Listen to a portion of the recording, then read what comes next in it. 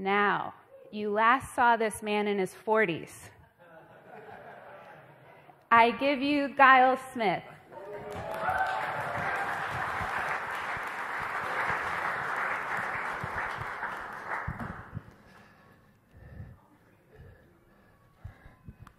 For some reason, that reminded me of like, I am Spartacus. Or something like, I'm gonna start to fight somebody, some being coming out of the doors. Well, it's good to be back. If you didn't notice, then I have nothing to tell you. But I've been gone for about a month. If you didn't notice, that's a really good sign, actually. We have such a strong team here, and Anna and John and Roger and our elders, Matt Olson. I've been listening to the sermons those guys gave. It was just like killer, really, really encouraging. And yeah, I got put out to pasture for a few weeks. Actually, it seemed like the Lord was kind of indicating I needed to do that. And man, it was really, really good. And also, man, when you're doing less stuff, all your inner brokenness starts to show up, and your weakness and insecurities, and it's a wonderful ride. Down to the desperate feet of Jesus. I'm to the point now that it's the first time speaking, I almost feel like, have I let my beard grow and long fingernails? I'm wearing clothes, right? I mean, I know how to relate with humans. I hope I've still remembered how to do that. But actually, I just want to say thank you. First of all, with my birthday, some of you guys wrote I'm a words of affirmation person. Some of you guys wrote some things that were really, really important to me. So thank you. But also the Lord's just been inviting me into my weakness more than ever before. Isn't that weird? You think, take a rest a little bit, you come back strong and need to take the world over. And that's pretty much the opposite of what I watch the Lord do in me. In fact, that's what I'm talking about this morning is, I'm talking about Tom Brady. No, I'm not. I mean, I'm starting with this. My son was doing the video. He was like, this is a weird thing to start with. And so I'm going to start with what I watched on TV while I was on a break, kind of. Has anybody watched any of this show, Man in the Arena? Yes, okay. No. I knew that Tim Cameron would, because he's the one and only New England Patriots fan in our congregation that at least I know about.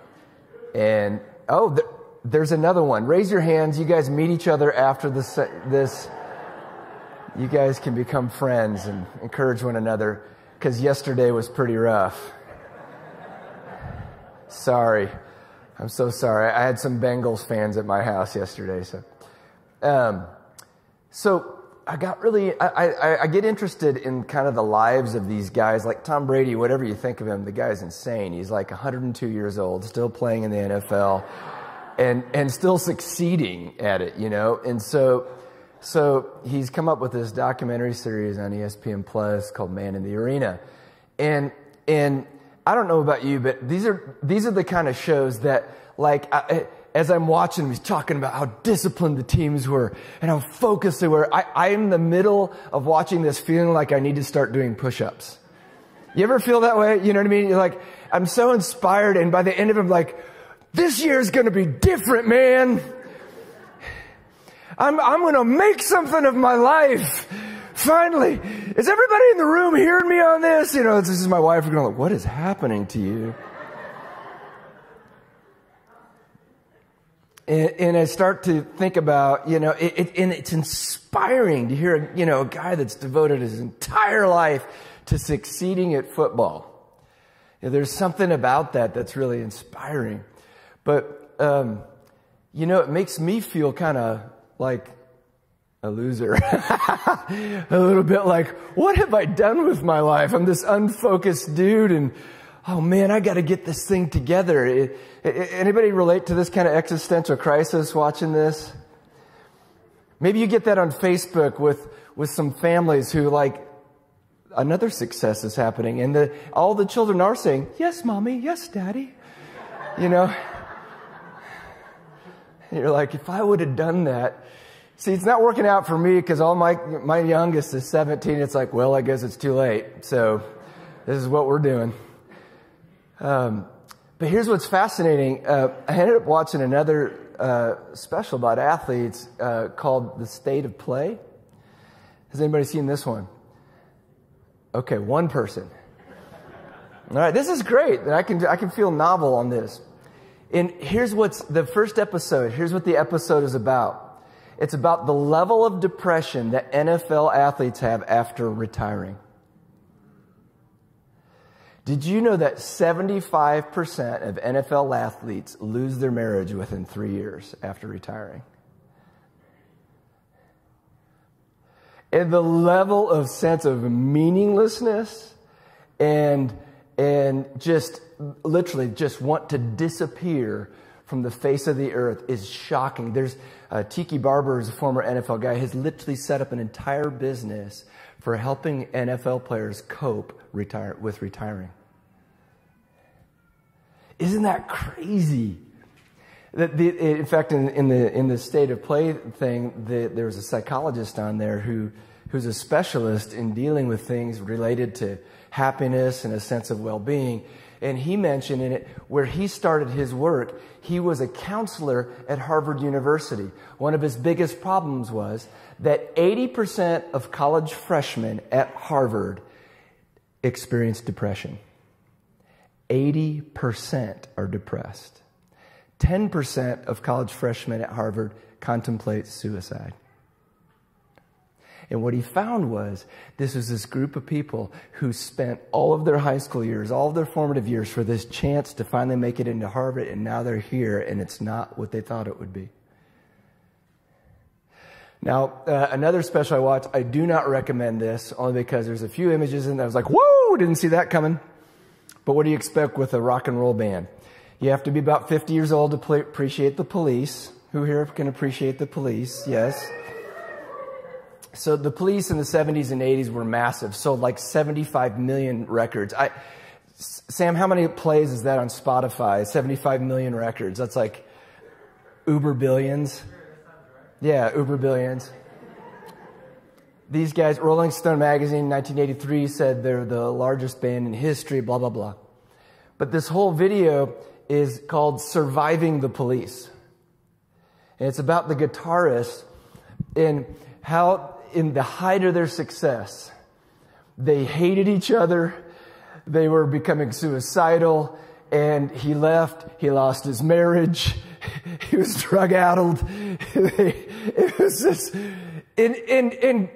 okay, this will bring you back. Do you guys remember the cable channel VH1? They had a whole show called Where Are They Now, right? It's like the classic rock star thing of like young and pretty and really successful and then become suicidal. And so I'm looking at this and thinking, what is wrong with this? Because if you think about that, these are like three of our biggest deals, right? Professional athlete, right? It's like why in the world? You know how many people are out on a soccer field on a Saturday in America? I was like, it's got to be millions and millions on soccer fields. And it's like to reach the status is like a thing, man.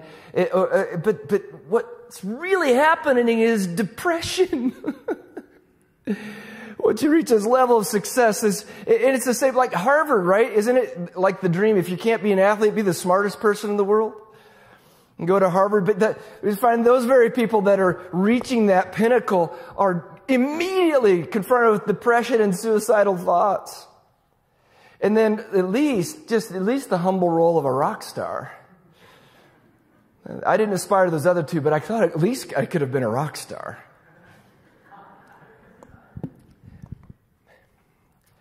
It's the craziest deal, right? Our cultural narrative. I just realized I put a football in my pocket. For some reason, this was sitting on the front row. Nobody knows why. And I was starting with Tom Brady, so I just thought that was unique. It wasn't even meant to be a prop, but I just shoved it in my pocket. Okay.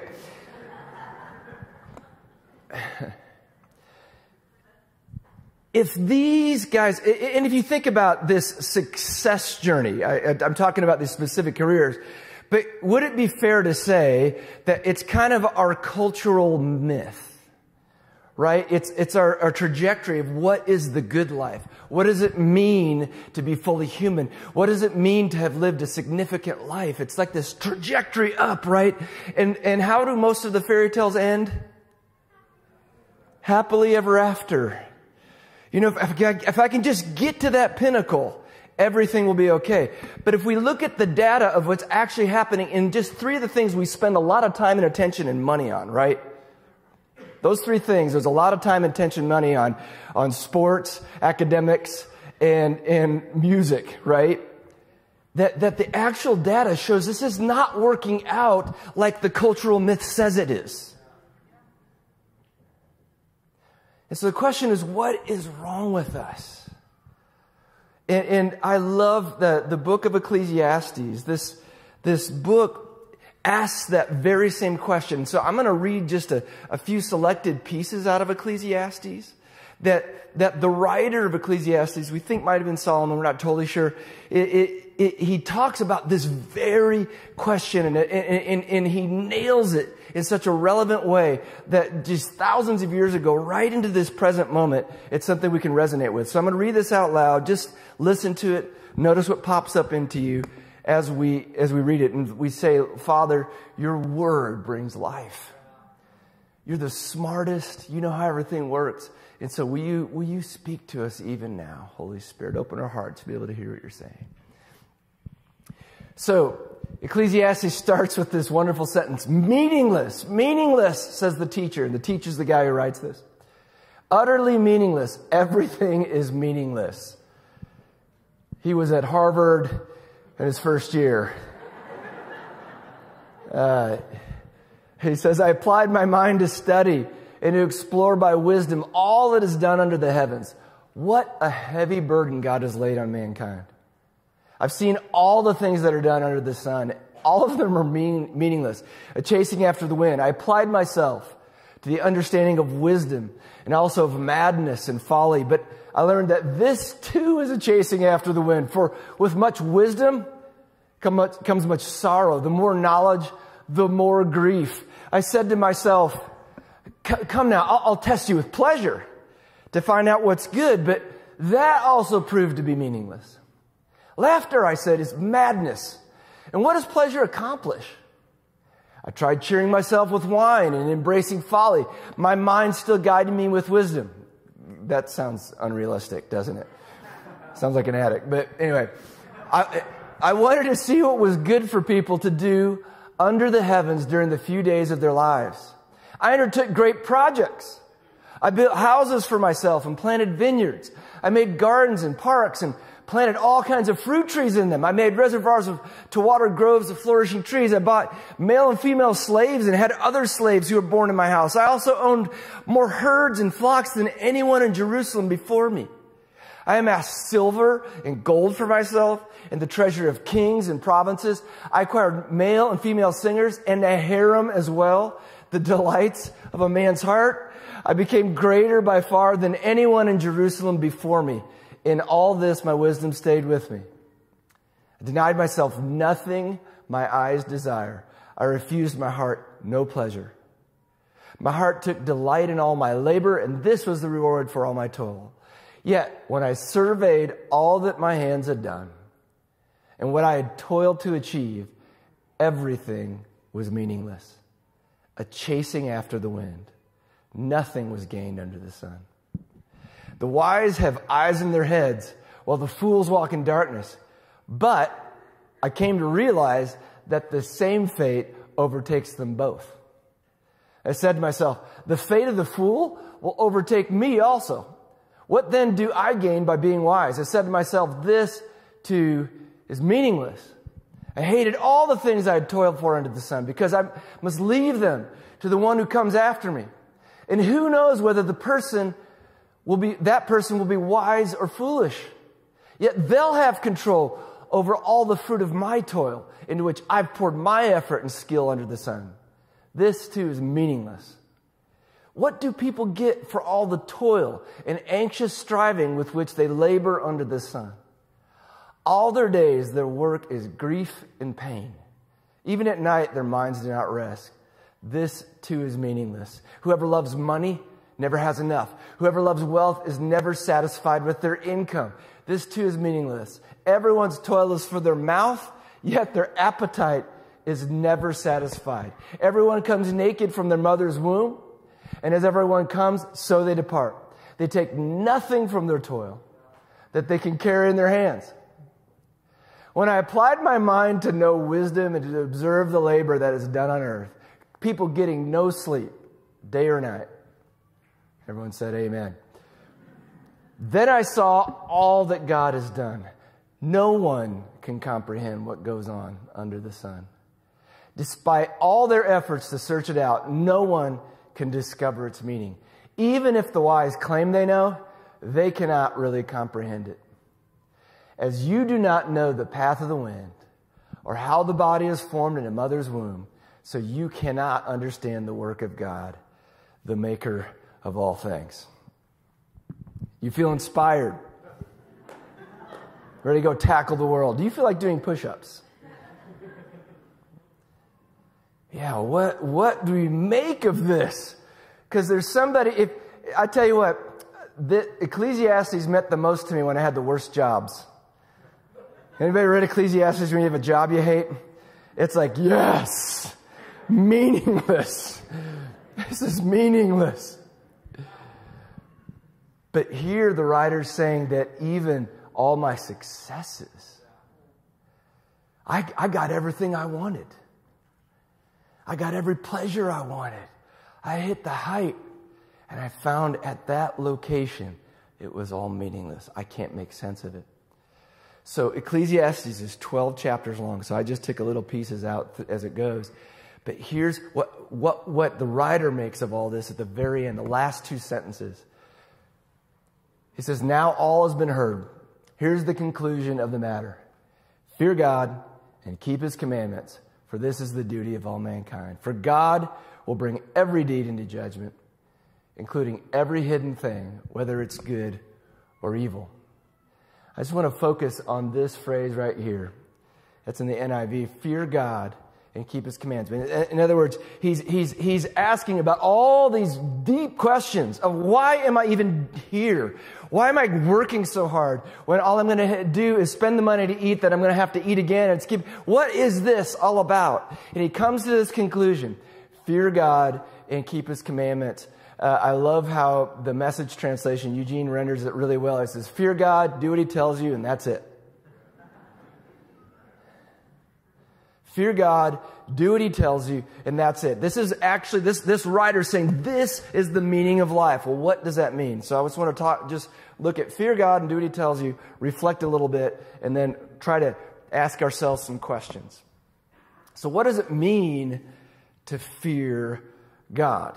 And a definition I'd like to suggest is to actually believe and act like God is who He says He is.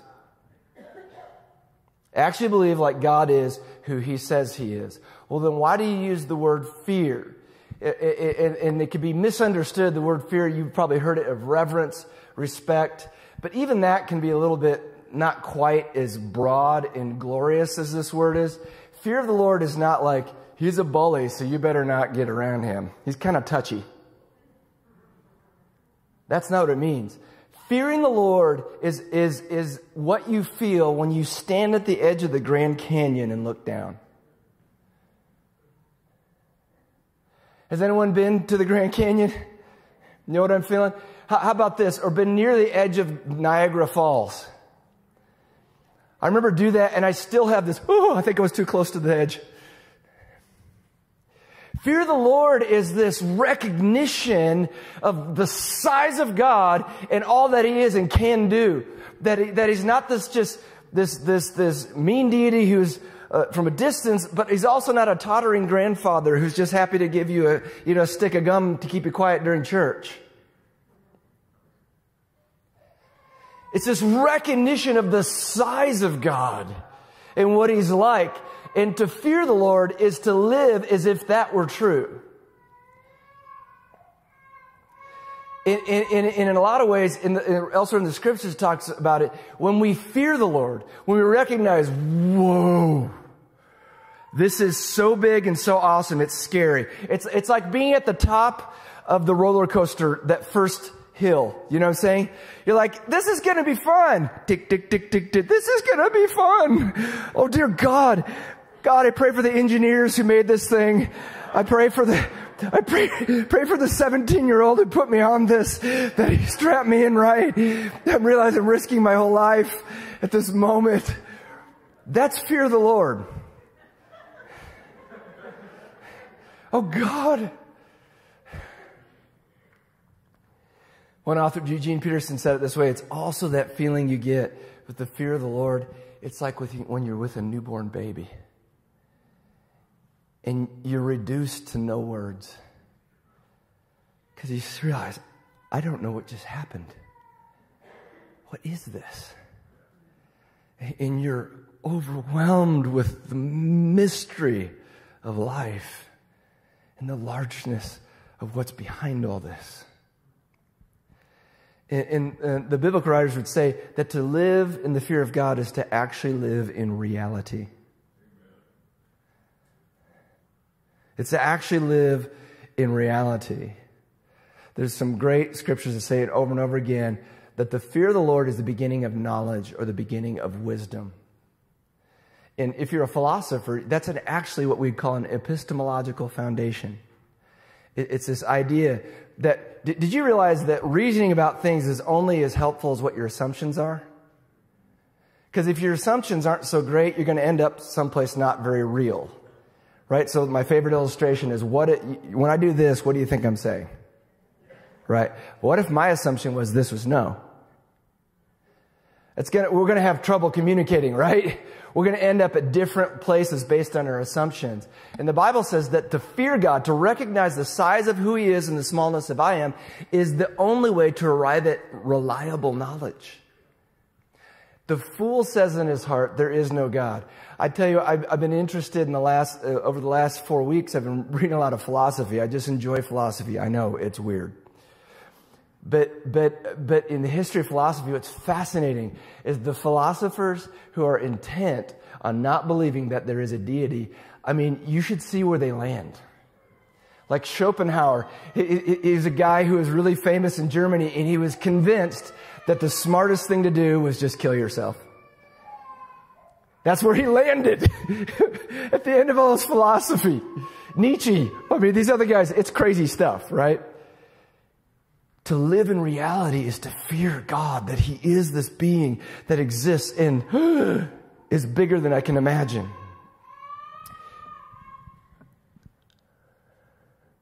Yeah, it's to live in reality.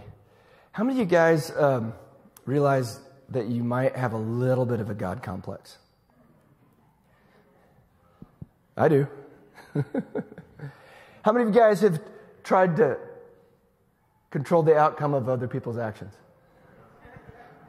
Okay, you have a God complex. This is that simple. If you try to control other people, you have a God complex. To fear God, to recognize who He is, is to live in reality. To do what He tells us, here's the thing. You could think He's like this bully. You better fear me and do what I tell you, because I'm going to beat you up and take your lunch money if you don't. But if to fear God is to live in reality, then what we realize is to do what He says is to live in reality. It's the concrete way of knowing how to function on a planet that God made. God's my creator, and He knows what I'm for. What's Guile for? What do we do Guile with? Do we clean floors with him? What do we do? It helps when you have something to know what it's for, right?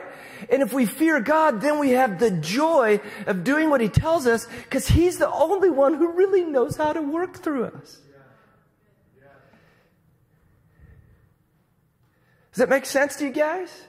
Another way to say it is, I can trust God. If I fear God, all I have to do is obey Him. I can trust Him to show me how to live. So the effect of this is a huge deal. The effect of this is, what I'm hoping to take you from is this really true existential question of what do I mean?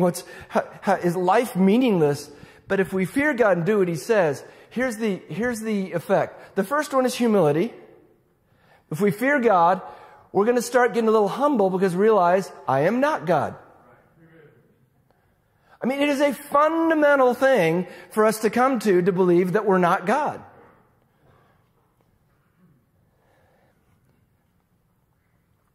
How much in our lives do we try to control? Right? I mean, like, it's kind of funny. It's like getting upset about the weather. Did the weather ask your opinion? Or is the weather like, I said I was going to do this, but I did another thing? Yeah. What do you care? We're not in control of this. We get a lot of humility when we realize that God is who He says He is. But here's the thing. We also get a lot of relief. I get a lot of relief because I don't have to be God anymore.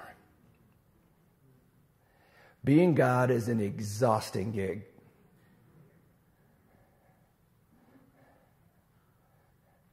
Have you ever noticed at times when maybe you've been at more your weakest in your life? Maybe it was through an illness. Maybe something happened that was outside of your control. Maybe you didn't get the promotion you wanted. Have you ever noticed that it's way easier to experience the love of God? It's way easier to experience the goodness of His mercy and His kindness to us. I think it's because we're actually getting situated in reality that we're not God and making things happen around the world. It is a relief to not have to be God.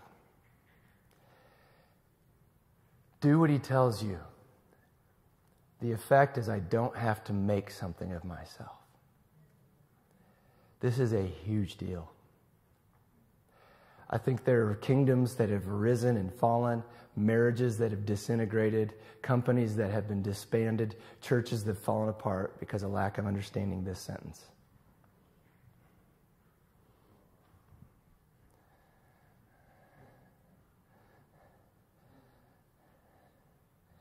And I'll tell you this, everything I learned growing up was the opposite of that. Right? When I went through high school, it was all about building a resume. Show lots of extracurricular activities, your GPA. Yeah, it doesn't matter, but apparently the scholarship people think it matters. And that's a lot of money, you know. Just make something. You know, set your goals. Set your goals and go after them. And this is a great time to talk it because it's completely random that we think at a calendar date we're all of a sudden going to do this. Think about how random that is. It's actually probably the worst time of the year to do it, in fact. It's the most depressing time of the year where you can't get outside. You know, it's like, I'm going to get in shape in my living room. You know, I mean, it's silly. But it's this, I got to make something of myself. Guys, people have left their spouses to go make something of themselves because they had the metric. I've seen it happen. Friends of mine have done this. I've seen myself choose either to quietly spend time with my children or go read something important. I've read something important because I needed to make something of myself. I've done this. I've lived this lie. But as the Lord in His mercy has allowed me to experience my limitations, or if you will, experience reality, I've realized, apparently, to fear, all I have to do is fear God and do what He tells me. I can just listen, trust, and obey. I don't have to make something of myself because the one who created me knows what I'm for. He knows what's going to fit me the best. He knows the pace at which. He knows the life I'm actually desiring, even though a culture is screaming something else. He knows that at times I will take the cultural narrative and baptize it in Christianity and become a quarterback for Jesus. You know what I'm saying? I'm Tom Brady for Jesus. I'm the best preacher, and everybody's gonna. And I realize what I've done. I've tried to make something of myself just in case God doesn't come through for me. I hope they really like my sermon. I hope I visit enough people. I hope keeping. I mean, this is the world I live in. You probably have a different way of saying it, but I've realized because I don't trust God, I've tried to make something of myself, and it's exhausting.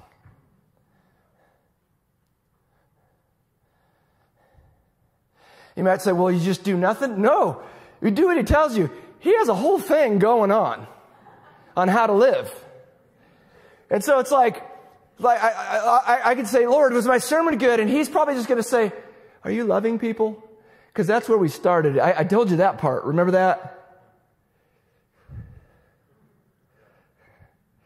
If you just start the things that were clear when I told you, it kind of doesn't matter where you are.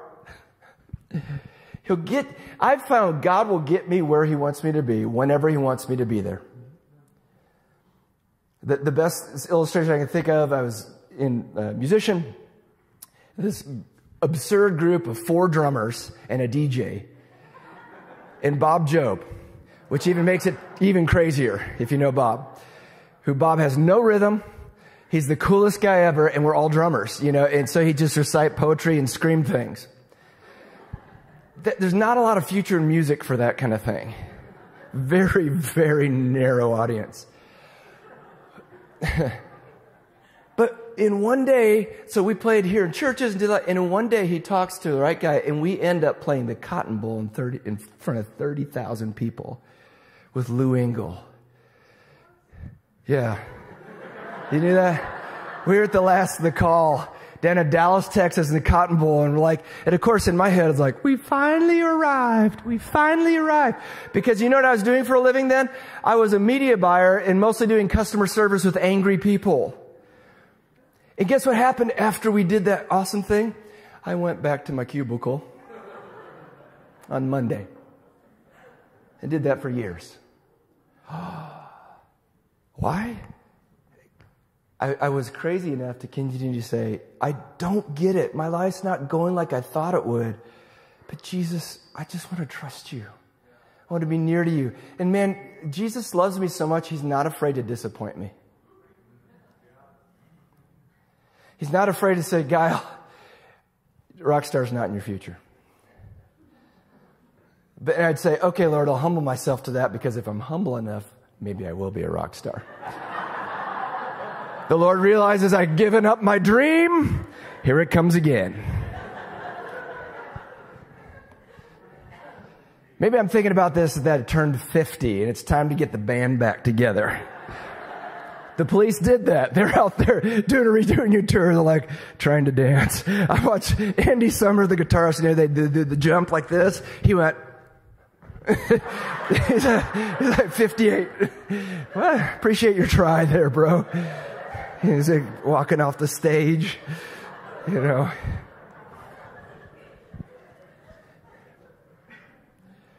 what if it's true is that the most fruitful, sane, productive life that matters not just now, but beyond this thing is simply in fearing God and doing what he says.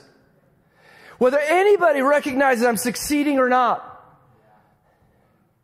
I remember when I was a kid in college with the resident advisor program, one of the tests of motives was, how would you feel if all of your friends are promoted and you never move?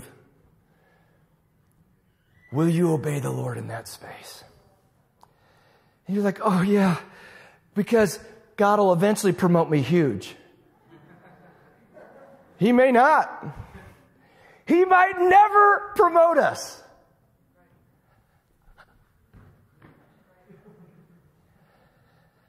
But what we get is the life he dreamed.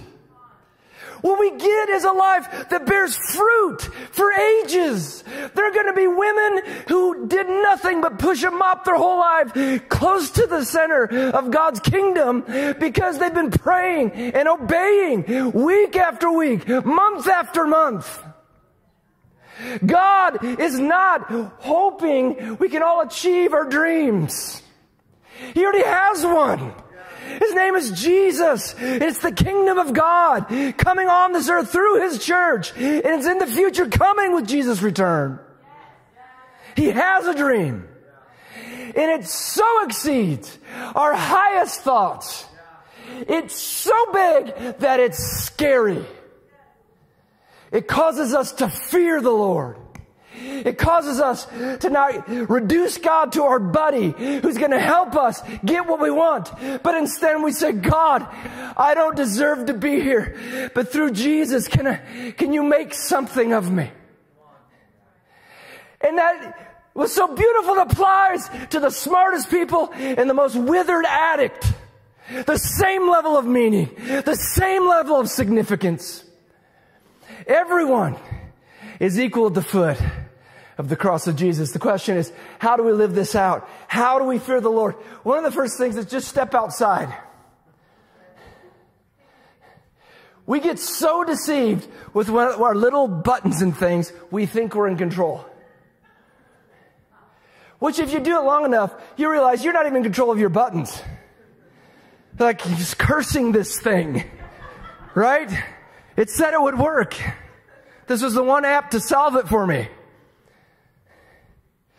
But if you just step outside, try doing this. Try going to your front lawn and speaking to the grass and say, grow. Grow now. And you'll realize you're probably not the creator of the grass. I mean, I spend money on my grass and it still doesn't grow.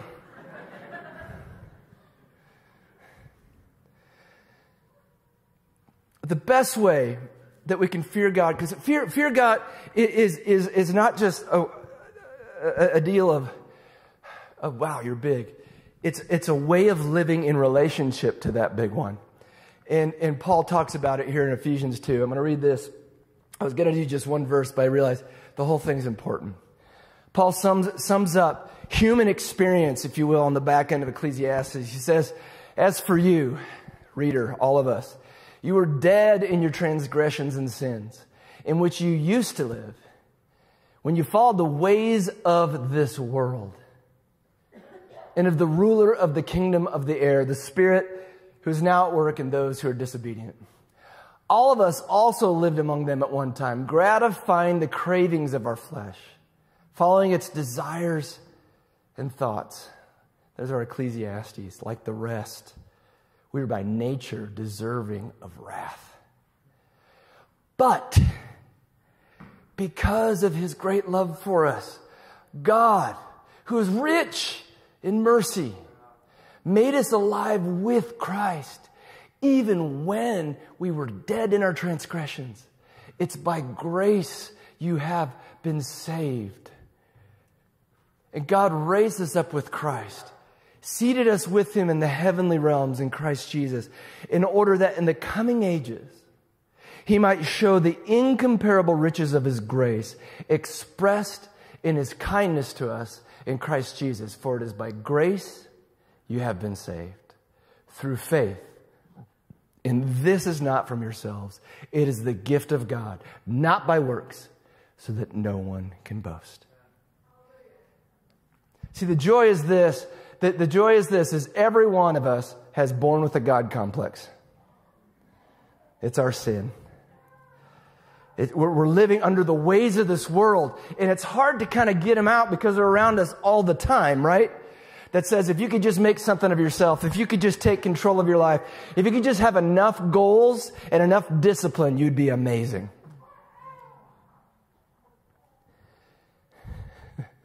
But all of us are on that failure hamster wheel, right?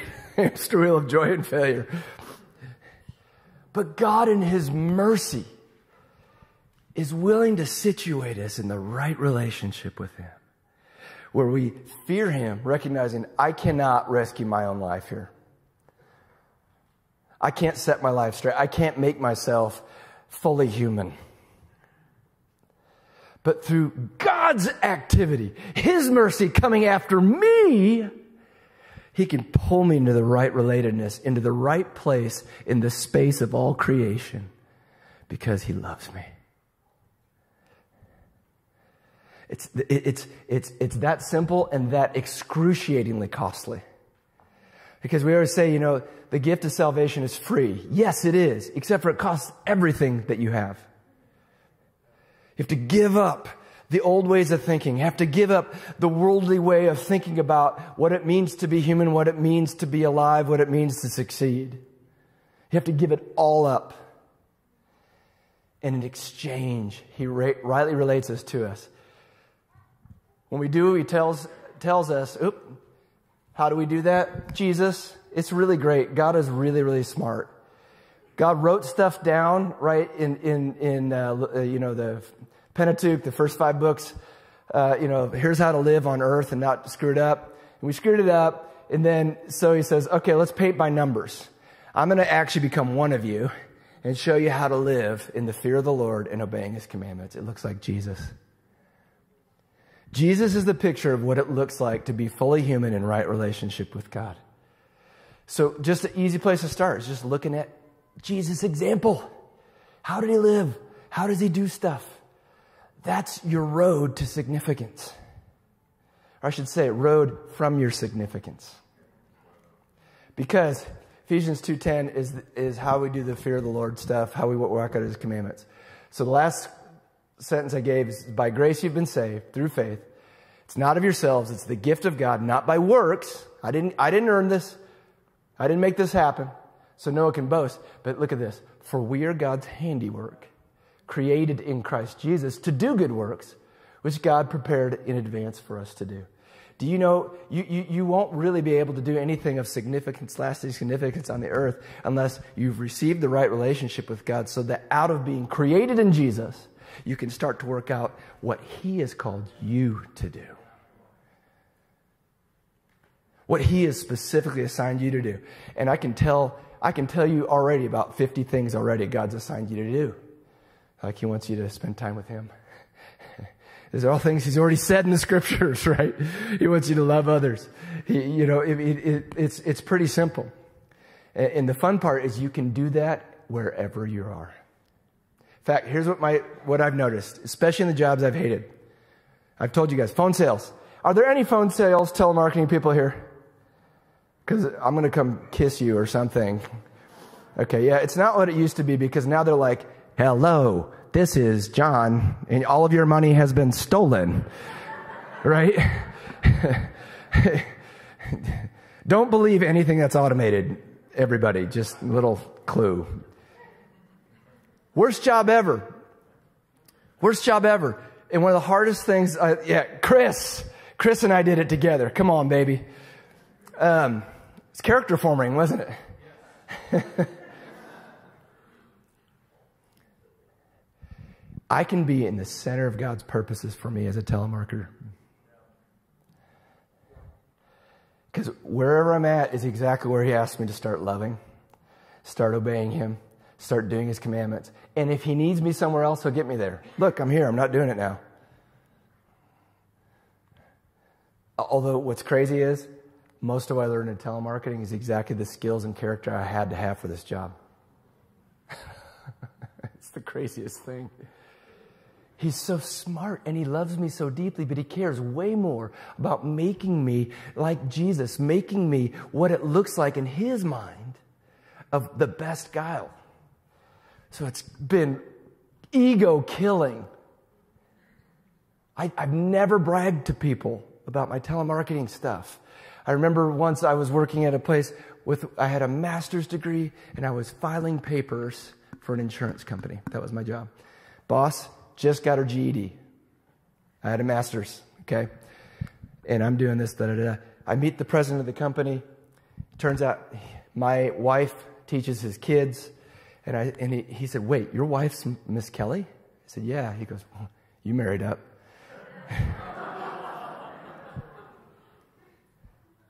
Jesus knew I needed that with a master's of divinity degree on my back. Jesus knew he loves me. He knew I needed that. Okay, so here's some questions. Fear God and do what he tells you. If you don't remember anything, just do that. The answer to life, fear God and do what he tells you. Here's some questions we can ask. I'm just going to blow through these because it's one of the longer than I thought it would. But who do I think God is? These are just things for you to reflect on. And just where something hits you, go with that. And just you and God stay there. Does my vision of God take my breath away or bore me? Because if it doesn't take my breath away, I probably don't know what I'm looking at. It might not be God. Probably isn't. And so that's great for people who are outside the faith. They're like, man, some Christians, their view of God is like, yeah, you're probably right.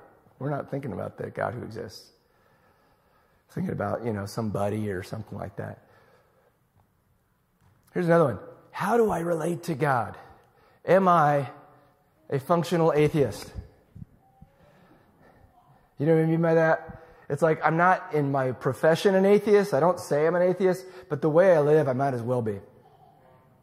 Because I'm working hard to make something of my life. I'm working hard for my success.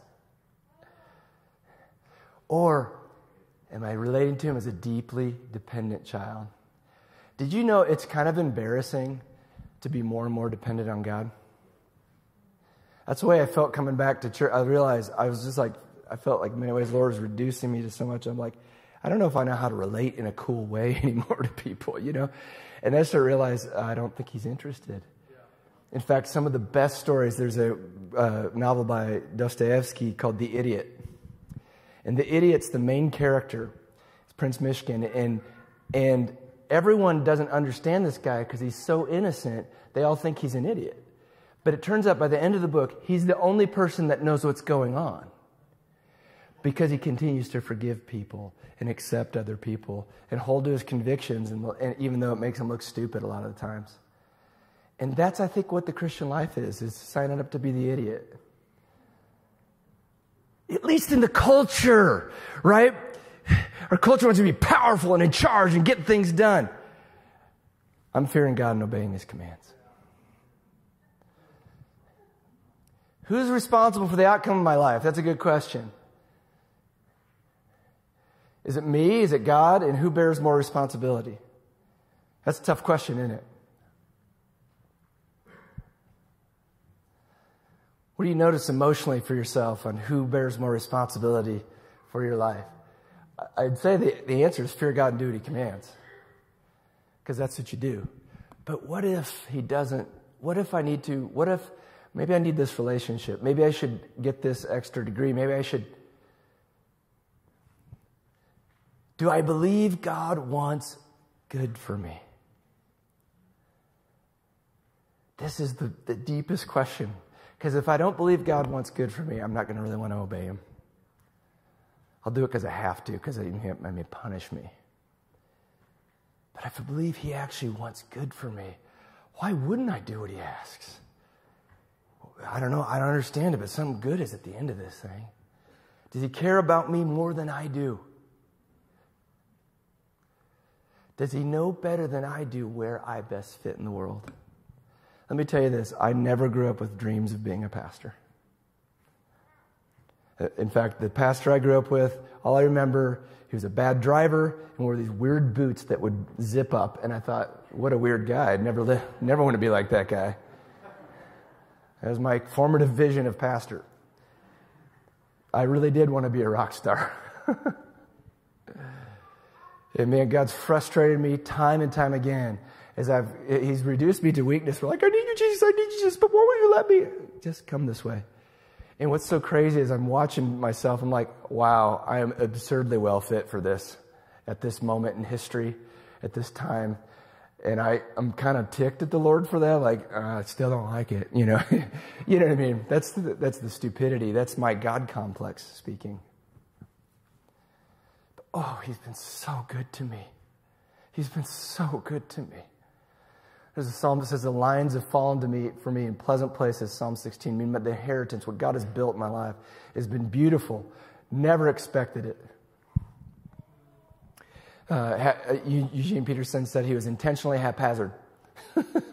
That's how God raised him up. All right, let's stand together. Oh, is he more capable than me to get into that? That's a good question, too. Yeah, let's stand together with those questions in front of us.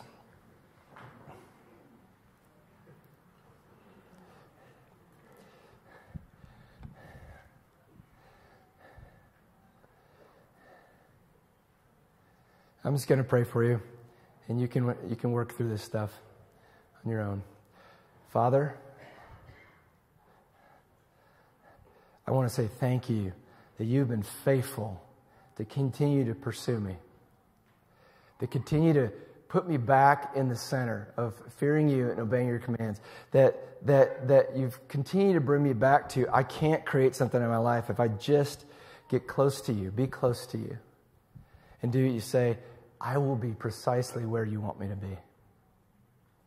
And Lord, I thank you that each and every spot people are in right now is exactly the material you want to use to do something of great significance through simply fearing you and doing what you say. So Lord, where we're getting messed with, please don't leave us alone. Let there be a little rock in our shoe, Lord, that we wouldn't just run on with our usual way of doing stuff, with our God complexes, with trying to control our own lives, and step into the beautiful, beautiful life of fearing you and doing what you say, knowing that something gorgeous is on the other side of it. Through Jesus we pray. Amen. Amen. Well, if anybody would like prayer, Matt and Molly Olson are going to be right here. And Tim, any elders who'd like to get some prayer? Otherwise, have a wonderful week. Love you.